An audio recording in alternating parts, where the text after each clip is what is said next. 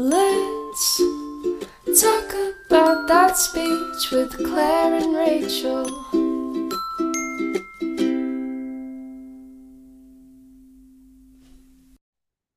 Hey everyone, and welcome back to the Let's Talk About Speech podcast. I'm Rachel, And I'm Claire. and we're back for another episode. We've been on a break for a little bit, but it feels very good to be back. It does. And today I'm really excited. Well, both of Rachel and I are really excited because we are going to be talking a little bit about some of the specialty areas in the field of speech pathology, how you can gain access to some of the specialty areas, and just some information that you guys might not know is out there because I know I didn't, especially when I was in grad school and like just entering the field. So, newer grads and grad students definitely listen up, and any SLPs out there looking to gain more education in specific areas. We're just going to kind of share some of our experiences and especially some of my experiences that I've had lately. I think a big thing we want to talk about first, though, is the special interest groups. And we've had actually a show on special interest group, right? Rach? Yeah, we have. It was a while I know. ago. I'm trying to remember what it was even called. It might honestly be called special interest group, Yeah, but something like that. We had Amanda, yes, who is on Instagram as the Black Speechy, yes. on, and she talked about SIGs or Mhm. special interest groups then. And I remember when we had her on, like though that was not even on my Me radar neither. at the And that was time. only like 2 years ago. Yeah, And we're yeah. And I still, was listening to her and I was like, oh my yeah, God, I should know about this. I should look into same. this. I should what I know.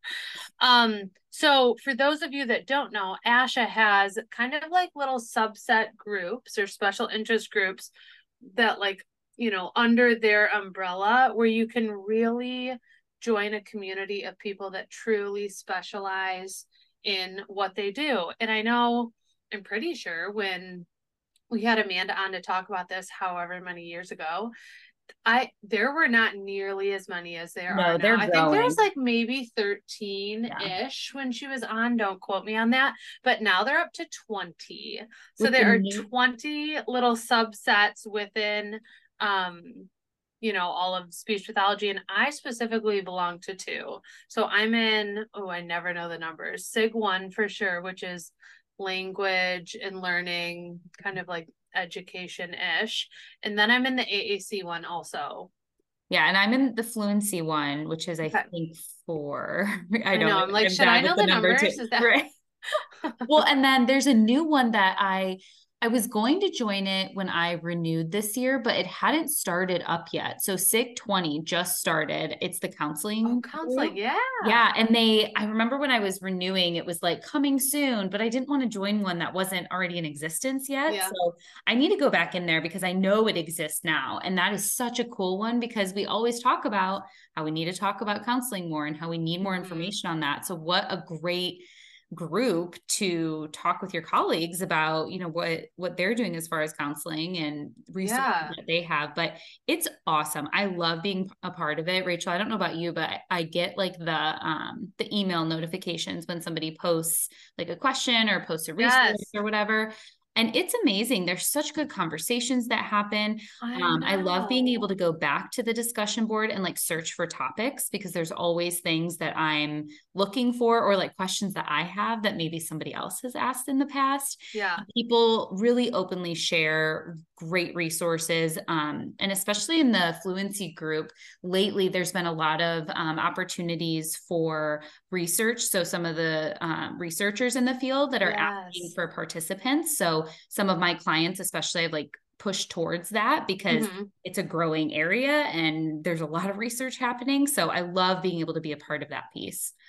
Yeah, so two things that I love that you mentioned. One was you talked about like how to join the SIG, Mhm. which if you're not in one, you can always add it on to when you pay your dues at the end of the year. Which side note, I hate that it's due New Year's Eve. I think this I is like the 18th time I mean, brought it up on the podcast, but I know, right? yeah, regardless, you can join then. And then I just went on Ash's website. It looks like you can join anytime. I don't know if they like prorate it, right? Because you didn't have the whole Oh, year or right. whatever. Mm-hmm. But those are the two ways that you can join. And shoot, there was something else. Oh, you were talking about like the threads of conversation. So one thing I feel like I see a lot in my two that I'm in is it's the perfect area to like pull or kind of like, I don't know, test the waters or see what's going on in that specific area. So like if I have an AAC question, right? Like I'm struggling with, I don't know, P2G on someone's device and I need this certain subset of vocabulary and whatever, go to those groups. Those people know everything, right? Because that's their interest. That's why they're in the group. They have the answers, they have the experience. And I guarantee you can find the answer versus like, I don't know, scouring the internet Spending or asking. hours. Yeah. Right. Yeah. Totally. Yeah. I so agree. I think it's so much about like working smarter, not working harder. Like lately, especially, I'm like, if I can find someone who knows this and can help me with it, that's Yes. the easiest form, because we just don't have time to be digging for hours and hours on that kind of thing. So For sure. yeah, so anybody who has any questions about those, let us know, but we highly recommend that you at least join one or two, especially if you're trying to be specialized in a certain area. Which, so that's kind of our next topic, is specialization in certain areas. And it's really interesting because there's actually only certifications for 4 areas in the field of speech pathology, and one of those is actually audiology, so technically only 3. So there's fluency, and then there's child language, and then, oh my gosh, swallowing. I was Swallowing. like, I had it in my head.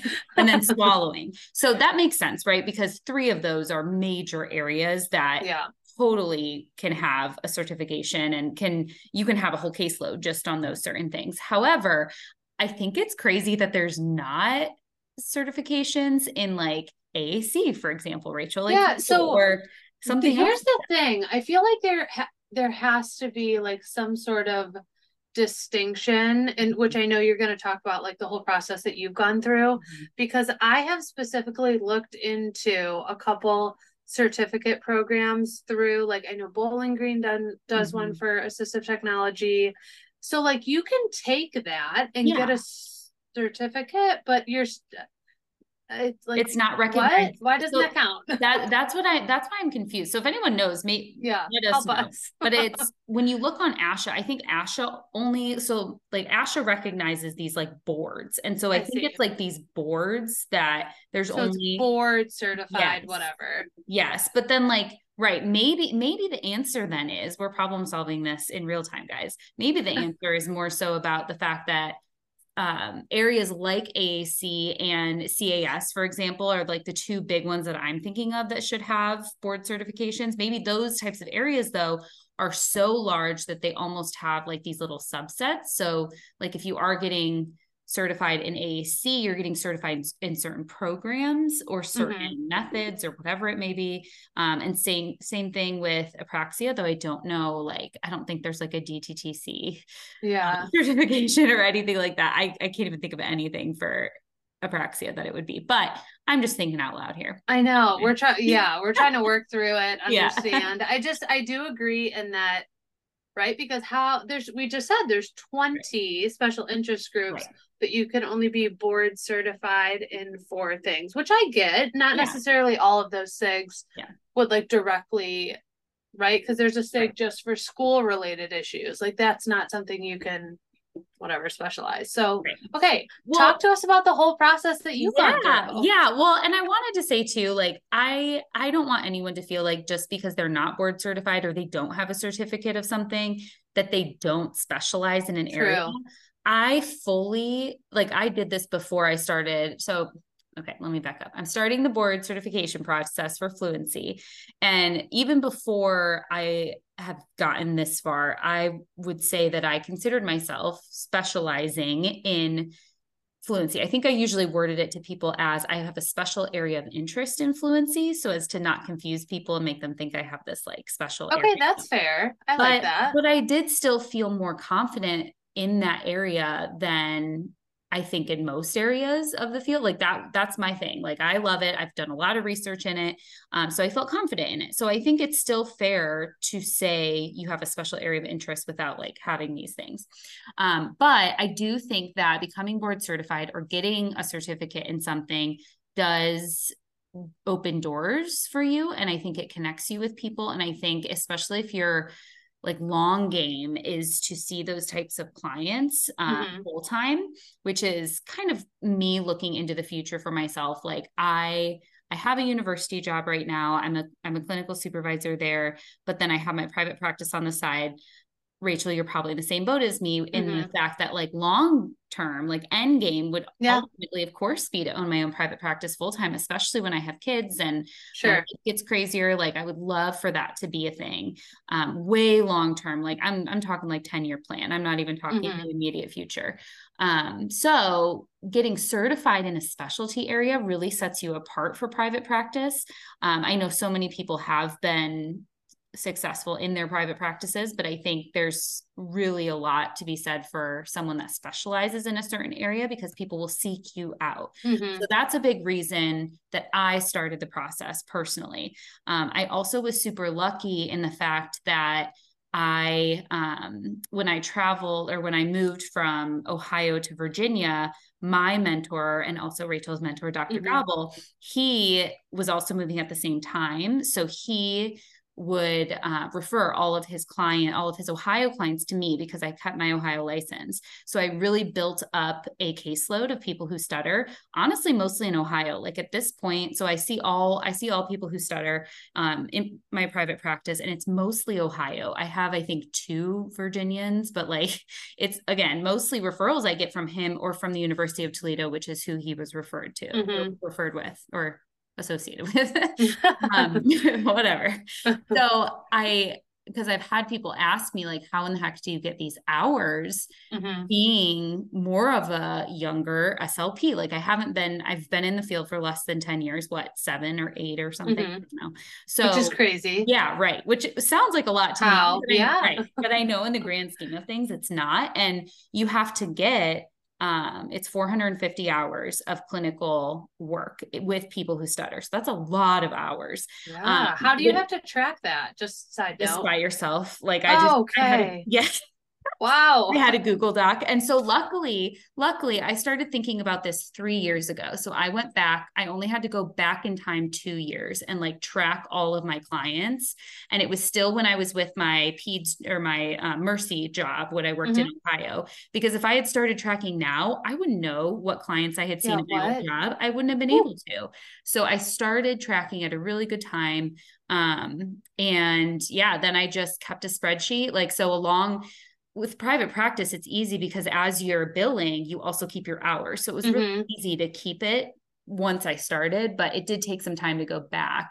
And then you have, what is it, like 120 or something, or 100 hours of CEU courses, but it's only 60 are in, or God, no, I'm forgetting, 60 to 75-ish. I forget how many. Only some of them are fluency related. And then the rest can be things that can apply towards fluency. So like your ethics courses, your multicultural practices courses. Okay. That's nice. Yeah. So it really, that piece didn't take that long either. I also jumped at any opportunity to have like free courses. I think any specialty field too has some way to get free courses or like cheap courses. So like for Fluency, the Stuttering Foundation has a $5 course every month. So I signed up for that. So like each month I got that's nice. $5. I got a course. And sometimes those courses were like 3 hours long, which was cool. It's like a special. Yeah. So I mean, it's a lot, but it's definitely doable.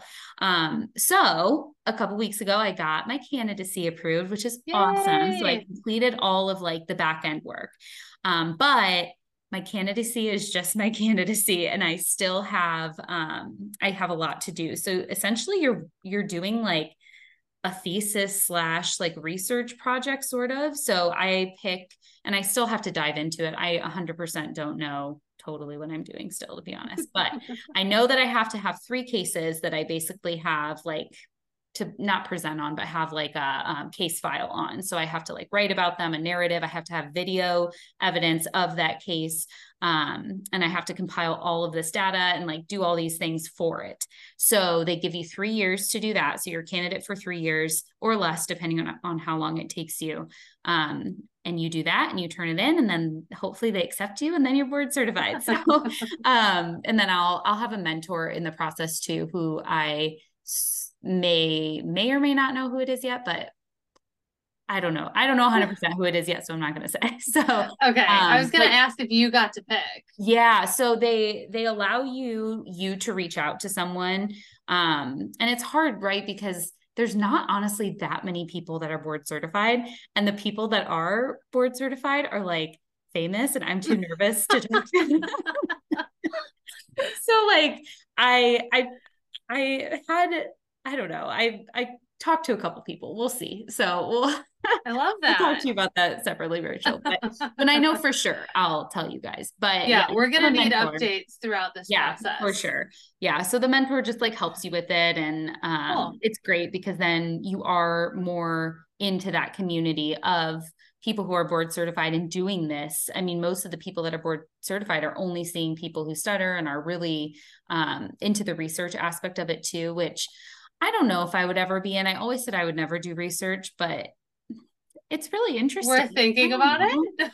No. And it's not so much I'm thinking like, I don't want to get my PhD, I don't think, but I do think in a field like stuttering, it's really important. And because I'm seeing so many people who stutter, I think it's really important to like track what I'm doing. I'm trying to figure out like what my role in that will be. And maybe it is just being board certified. I don't know. Yeah. But I do think it's important because of how little is known still in our field about stuttering to like do things, like talk about what I'm doing and if it's working and what's not working and stuff like that. So, by the way, I just did a quick fact check for those like hours and stuff you threw out. You're right on the money. Perfect. Good. I love it. Good. I do think that's I guess just like really impressive that you have to do that amount of hours in both therapy and CEs just to apply.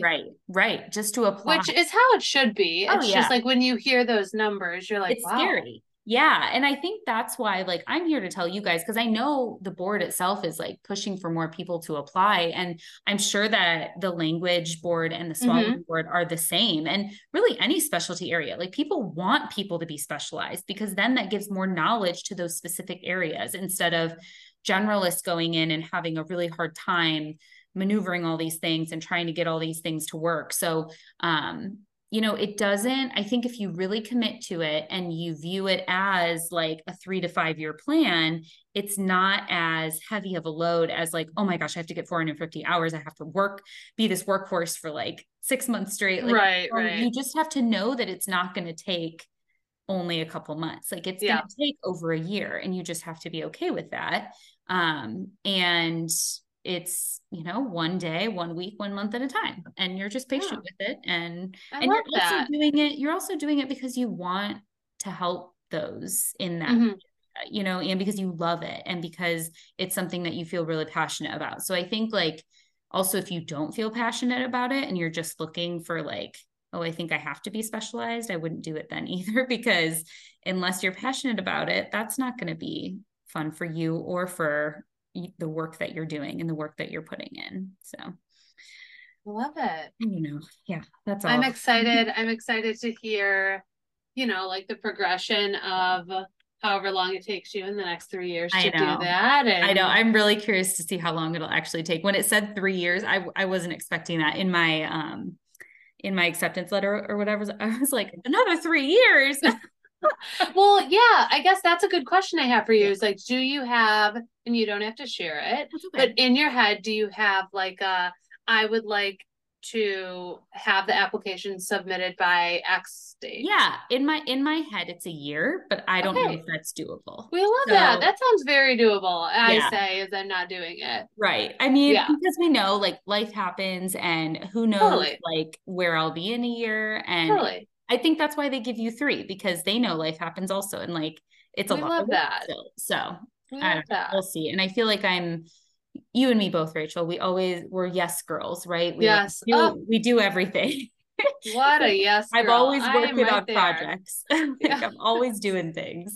So true. So Speaking of that, yeah. also related to fluency and projects and yes girl and I can do it. Tell us about this next awesome opportunity. Yeah. Okay. So the last plug I'll put in, guys, and this goes into, developing yourself as a specialist clinician, I guess, is some courses that were released a couple months ago through MedBridge that I did just on cluttering. So there's 3 courses. There's the definition of cluttering or defining cluttering, the evaluation, and then treatment. So 3 total courses that I recorded with MedBridge, which was so cool, by the way. Yeah, Claire's massively No. underselling this. She's like, only 3 on cluttering, which show of hands, how many SLPs are super familiar with cluttering? Well, No I one. wasn't either though. So this is kind of a crazy story because here's how it happened. Like it happened because I was looking for information on cluttering and I had 2 of my clients, one that I had for a while that in the back of my mind was like, I know he's cluttering, but I just don't know what to do about it. And then one new case where I was like, oh my gosh, this is not stuttering for sure. It's got to be cluttering. And so I was trying to like figure it out. And MedBridge had partnered with us, the podcast, for a couple things. And so I had a contact.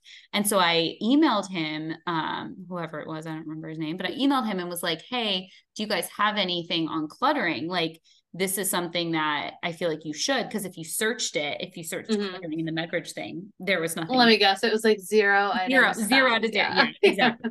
And so he was like, oh, let me pass you off to so-and-so and so, and they passed me off to like 2 more people. And whoever they passed me off to last was like, you know what? We actually don't. Would you like to make it for us? And I was like, maybe. I don't know. Sure. And so it was a lot of work, you guys. Like it wasn't just, it was a passion project for sure, because it was a lot. And again, why I feel like I'm starting to get into the research world, because I've done this, especially like it forced me to do a lot of research, to do a lot of fact checks, to like sift through things that like weren't necessarily reliable sources or like didn't have great information versus things that did. And there's not a ton out there on cluttering is the hard part too. Like I really leaned on some very specific, books and articles and research projects from like a very small pool of people. So there's really not that much out there. You guys should listen though to our cluttering podcast, because and we have a resource on it. So that'll give you all the resources on cluttering if you want to know. But that can be found on MedBridge if you guys want to watch it. Yes, which you should watch it. You should watch it if you have MedBridge. It's fun. Well, I'll just say this really quick because it was really funny. Rachel, when I went to the arts the avoidance reduction training in April, which we might have a episode on the summary. That was really cool too. But when I went there, a girl came up to me. It was like, no, yes, no, don't say it. I already know what you're gonna say. Literally, I like beat red. I was like, you did? Like, she was like, I watched you on MedBridge. I loved your courses. Like, oh my God, that's so weird. It was so weird, but also like very cool because that's never happened to me before. So that was okay. cool. I have a very less cool version of that. Yes, and that is an intern that I took maybe last year, was talking to her friends about her supervisor, aka me, and like whatever, her work and our work, and they're like, I think I listened to her podcast. Yeah. I was like, I made it. This is yes, I love it. People that don't know me are talking about it. I love it. Well, it's true, you guys. Like this podcast has been a part of our lives now for over 3 years, and it's so insane that we're still doing it, first of all, and also that you guys are still listening. So we really appreciate it. Yeah. And just to keep you listening, we're going to toss this like very tiny carrot out there, is that related to, I'm just going to say fluency as a whole. We have a very exciting guest that if you're in the fluency world, you have heard his name coming on the podcast in like a couple weeks, end of the month. So we're just going to tease that for now, but you'll be very excited. Yeah. Well, It'll that be is a good. good way to end it on a Yeah. cliffhanger. Yeah. And if you guys have any other questions about specialty stuff or any of the work that Rachel and I are doing, let us know. And we appreciate you guys listening. Bye, guys. All right, guys. Thank you so much for listening. You can find me, Rachel, on Instagram at SuperSweetSpeech or on my website, speechissupersweet.com. And you can find me, Claire, on Instagram at kindly_speech or on Facebook on Kindly Speech.